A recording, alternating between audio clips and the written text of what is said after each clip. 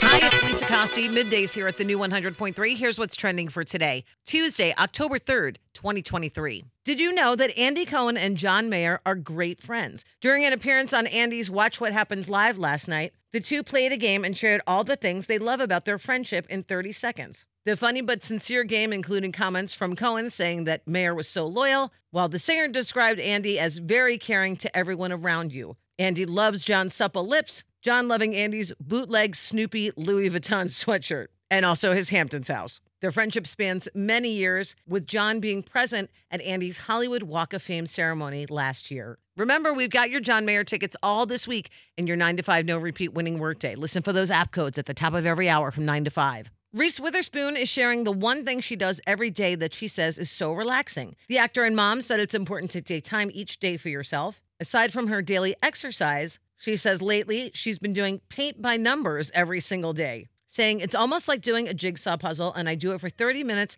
and it is so relaxing. It also forces her to be mindful. She said you can't do anything else while you're doing painting. You just focus and you calm your nervous system, and it's been really fun. The only downside is now she has to find a place for about 50 or 60 paintings. Reese's latest project is a children's book called Busy Betty and the Circus Surprise. It comes out today. And happy birthday, Mrs. Shelton. Gwen Stefani turns 54 today. And that's what's trending. Have a great day. And thank you for listening to the new 100.3. She loves the 90s and 2000s.